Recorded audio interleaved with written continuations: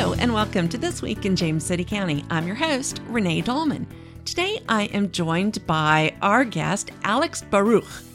Did I pronounce that right? Yes, you did. Okay, and tell me a little bit about the last name. It is blessed in Hebrew, Okay. and my family is from Israel, and my dad and his family have gone back many generations with that last name. Well, I think now this is the first time I've ever asked somebody to really go into their last name, so this may become a permanent part of the podcast. I think it should. I think so too. Alex, you are a senior planner with the county's planning department, correct? Yes, that's correct. All right. Well, thank you so much for coming on the podcast. I understand that you are doing a survey right now that is very important, and I wanted you to come on and tell us about it. Yeah, definitely. We're very excited to kick off the citizen survey this year. It's something we've done many years in the past, typically before our comprehensive plan updates, and really tries to engage citizenry before we start the comp plan process and understand how citizens' opinions have changed over time. It's a really great tool for us because it's a scientific survey and randomly selected and is a sample of the county that we can then do analysis on after the fact, and really helps the county move into our comprehensive plan process and get a more in-depth dive on all sorts of different topics. Okay. Now, when you said randomly selected, how does that work, and how many folks are going to be randomly selected? Yeah, so we're working with Virginia Center for Survey Research out of University of Virginia. Okay. We lean on them wholly for the scientific and making sure that it's statistically significant from their perspective. So we leave that to the experts and make sure that they're the ones handling that whole process. It's going to be 3,000 residents from James City County, and we're very excited to be working with them. This is our first year working with the University of Virginia. In the past, we've worked with Virginia Tech. Okay. All right. So 3,000 people are going to be getting a survey. Is this, I don't know, you may have already mentioned it, but telephone survey, mail survey, how is the survey administered?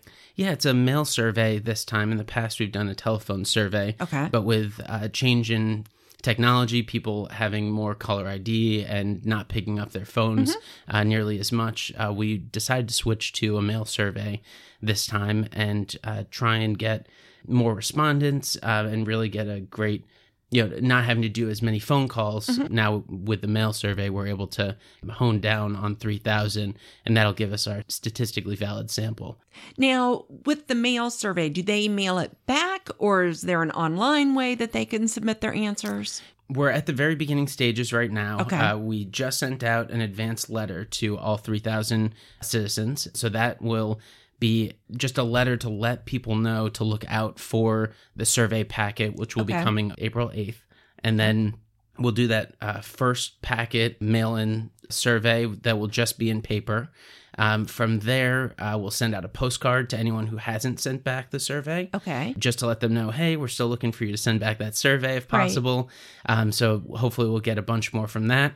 And then the last way that we'll be corresponding with the citizens is a final packet, which will have an option for an online survey that you can fill out. Okay. And it has a unique code on it, so you'll have to use that unique code online through a link through University of Virginia, and you can submit it that way if you haven't already submitted it by paper. Okay. Now, what if you get the survey and you are just so busy, too much stuff to do, but you know that Sally, who lives down the street, loves to fill out surveys. Can you just pass it on down the street to her? Unfortunately, no. Okay. It needs to be the person or someone in the household that it's sent to over 18. Okay. It cannot be passed around. It's part of the statistically valid sample that we need to make sure that the person who it's sent to begin with ends up filling it out. Okay. So let's get into some of the content of the questions. What sorts of things are you looking for from the respondents?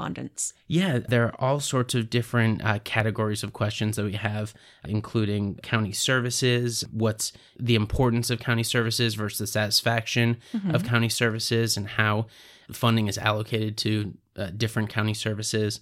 There's development and land use in the county, so whether development is too high for certain industries or areas versus too low in certain other industries. Growth in the county is a big one that we've had discussions about over the past 5 years, and it'll be opinions of county's growth over the past few years.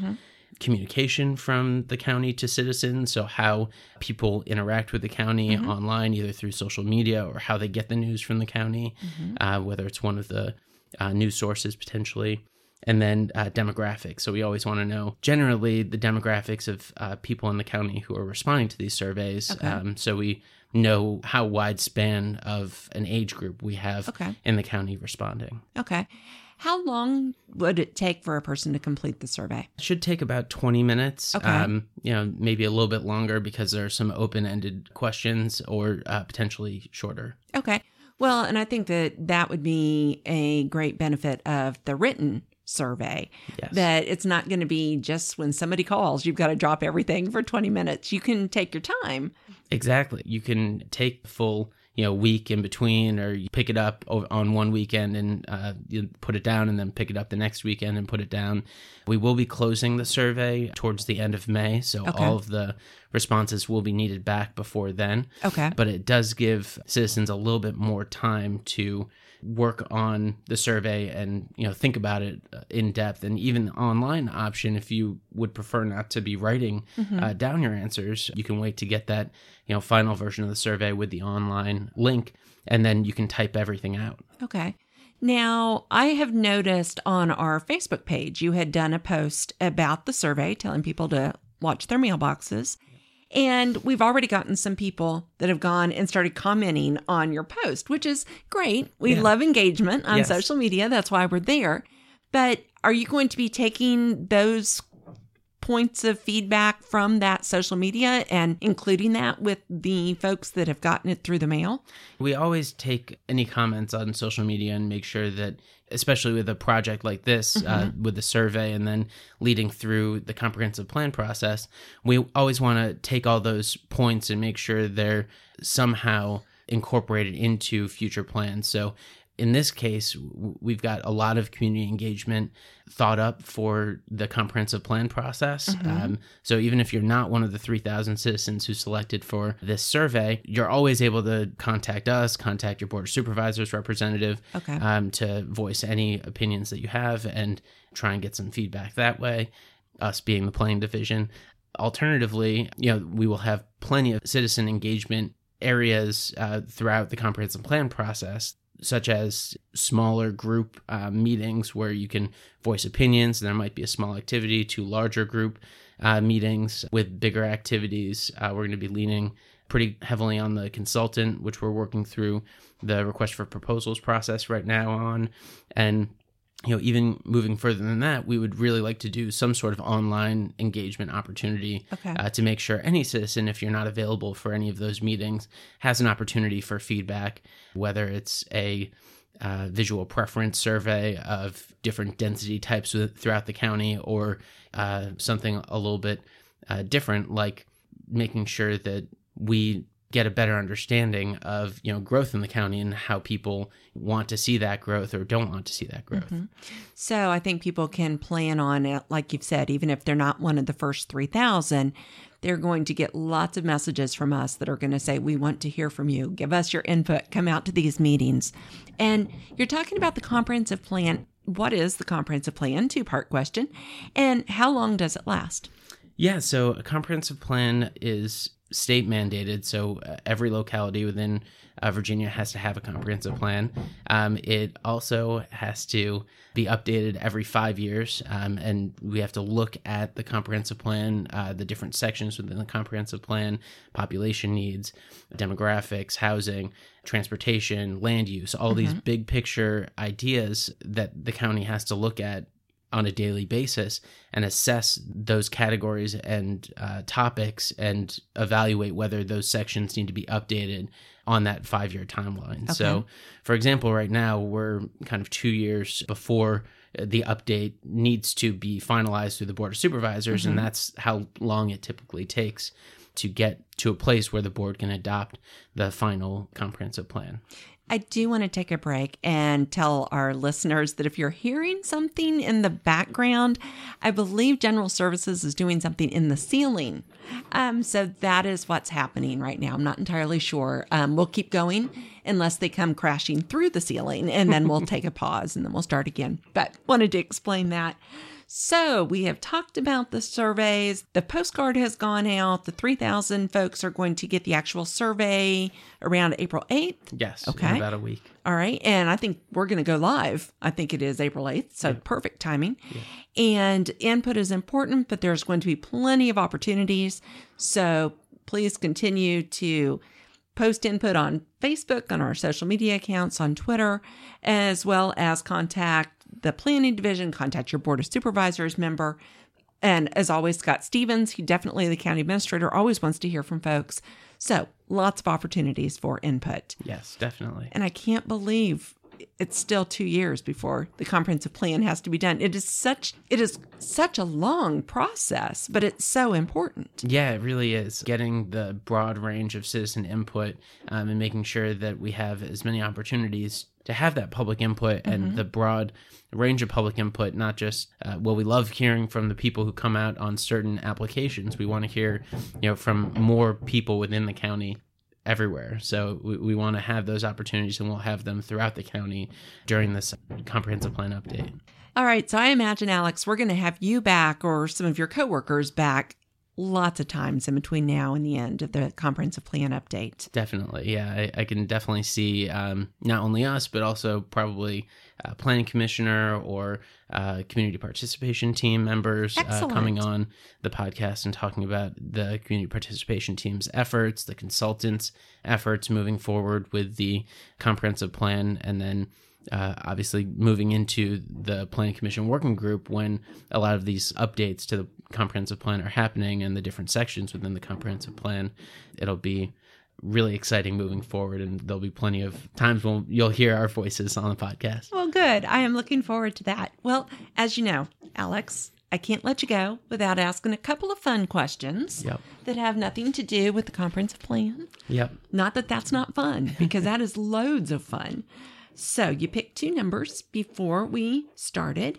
First one, you have to sing karaoke. What's your go-to song? Really, the only time I've sang karaoke was Bohemian Rhapsody. Wow. Which is a great one, but I was with, three of my friends on the stage. So it was a little bit of an easier way to get into karaoke. I really have not done karaoke besides that. Okay, well, that's impressive, though. That's a long song. Yeah, it's a good one. All right, I am impressed.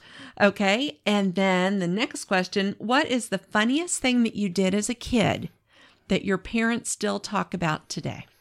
Oh, goodness.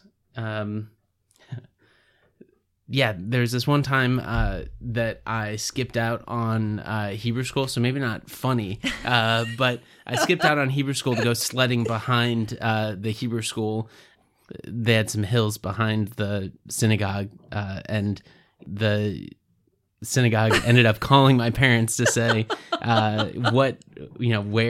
where is your child? And they said, we dropped him off this morning. I got in so much trouble, but they won't let me live it down. I'm sure they won't. And you didn't have to go to the hospital or anything like that from the sledding accident that occurred? No, there were a bunch of us. We were just having fun sledding, and they noticed, obviously, that 3 or 4 people were missing, so... Well, that's a good one. Yeah. That's a good one. Now, I'm tempted to ask you another question, but I'm not. Because please do, if you want to. We could go on for potentially hours. We're not going to do that, though, to our listeners. All right. Now, I would say, here we go. What was your least favorite food as a child? And do you still hate it, or do you like it now? I didn't have any problems with food growing up. Okay. I loved all food, which was to my parents' delight because they didn't have to make different meals for me. Good. My brother, however, needed ketchup with every single thing. So if it was watermelon, he needed ketchup with it. Oh, my gosh. Yeah, tuna fish sandwich had to have ketchup with potato chips on it. Oh, wow. Yeah, it's just a very funny thing. But I never had any problems with food. And I think that is partially from growing up in Israel and having a diversity of food right. From a very young age. Now, are you the oldest or the youngest? I'm the oldest. Oldest, Yeah, okay. Oldest of 4. Oh, wow. Well, why don't, since we've mentioned them, let's do a shout out. What are their names? Etta, Ben, and Zoe. Nice. And do they all live here close by, or? No, they don't. 2 of my siblings live in New York City, and then 1 lives in Rochester, New York, Wow. where I grew up with my parents, Kathy and Aaron. Okay, great. And are they up there still, too? Yes, they are. Yep. Good. Yep. Well, we're glad you're down here. Yes, very happy to be in Virginia. Very good. Anybody else you'd like to do a shout out to? Maybe my wife, Pamela, and dog, Ernie. Oh, very good. Very good. We're going to start the shout out thing, too. That's fun, too. That's a lot of fun. All right. Well, Alex, thank you so much for coming on. And like I said, I am sure we're going to have you back soon. Yes. Thank you, Renee. Okay. All right. Welcome to the section of the podcast we're going to call Listener Feedback. We received a question from John, and John said that the county had several requests of legislature that went beyond alpacas and dogs. What became of those? Did our legislators carry them, and how effectively? You are correct. There were a total of 8 requests for introduced legislation. However, only the 4 were picked up by our legislators. So in summary, the 4 that were not picked up, one was that James City County requests an amendment of the Virginia Code to permit all localities the option of disallowing personal, corporate, or property bonds to secure the completion of public facilities for developers who have not met all previous land development obligations. In addition, the county desires the ability to increase its allowance for estimated administrative costs, inflation, and potential damage to existing roads or utilities be greater than 25% of the estimated construction costs, but not exceeding 50% of the estimated construction costs.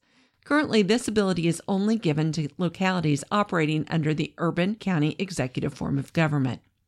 The second one that was not picked up was James City County requests an amendment of the Virginia Code to allow localities the ability to prohibit developers who have not met previous land development obligations from recording remaining sections of a subdivision. The third item that was not picked up was that the county requests the amendment of the Virginia Code to allow the local planning commission or other agent to withhold action when a proposed plat represents a section of a valid preliminary subdivision plan and land development obligations for prior recorded sections of that preliminary subdivision plan have not been satisfied in accordance with all development agreements. And finally, the fourth one that was not picked up was to amend Title 3.2 of the Virginia Code to permit localities to require that while they are outside, all dogs be contained in an enclosure appropriate to their size and strength. So there you go. Those were the 4 that were not picked up by the legislators. The closing comment that John sent us was that perhaps this topic would give Mr. Kinsman a chance at a new jacket, and that new jacket would be his 5-timers jacket that he would receive once he was a guest on the podcast 5 times. We can't make it that easy for him, so I am sure that we will have him back soon, so he will fully earn his 5-timers jacket. Well, that wraps up this episode of This Week in James City County. Thank you so much for tuning in. As always, please take a moment to go online and subscribe to the podcast. That way, you're going to be sure that you never miss an episode. Also, go to our county's website. We're at jamescitycountyva.gov/podcast. And while there, you're going to be able to find all of the episodes that we have recorded, as well as a form. And on that form, you can give us information on potential show ideas, guests, as well as feedback on what you think of the podcast. If you also have any questions, we'll be happy to take them there as well. And maybe your question will be answered on the podcast on a future episode. We have good news. We are now on Spotify, so you can go to Spotify and search This Week in James City County, and we will pop up. You can also continue to find us on iTunes, Google Play, wherever you get your podcast. So once again, thanks so much for tuning in, and we will talk with you next week.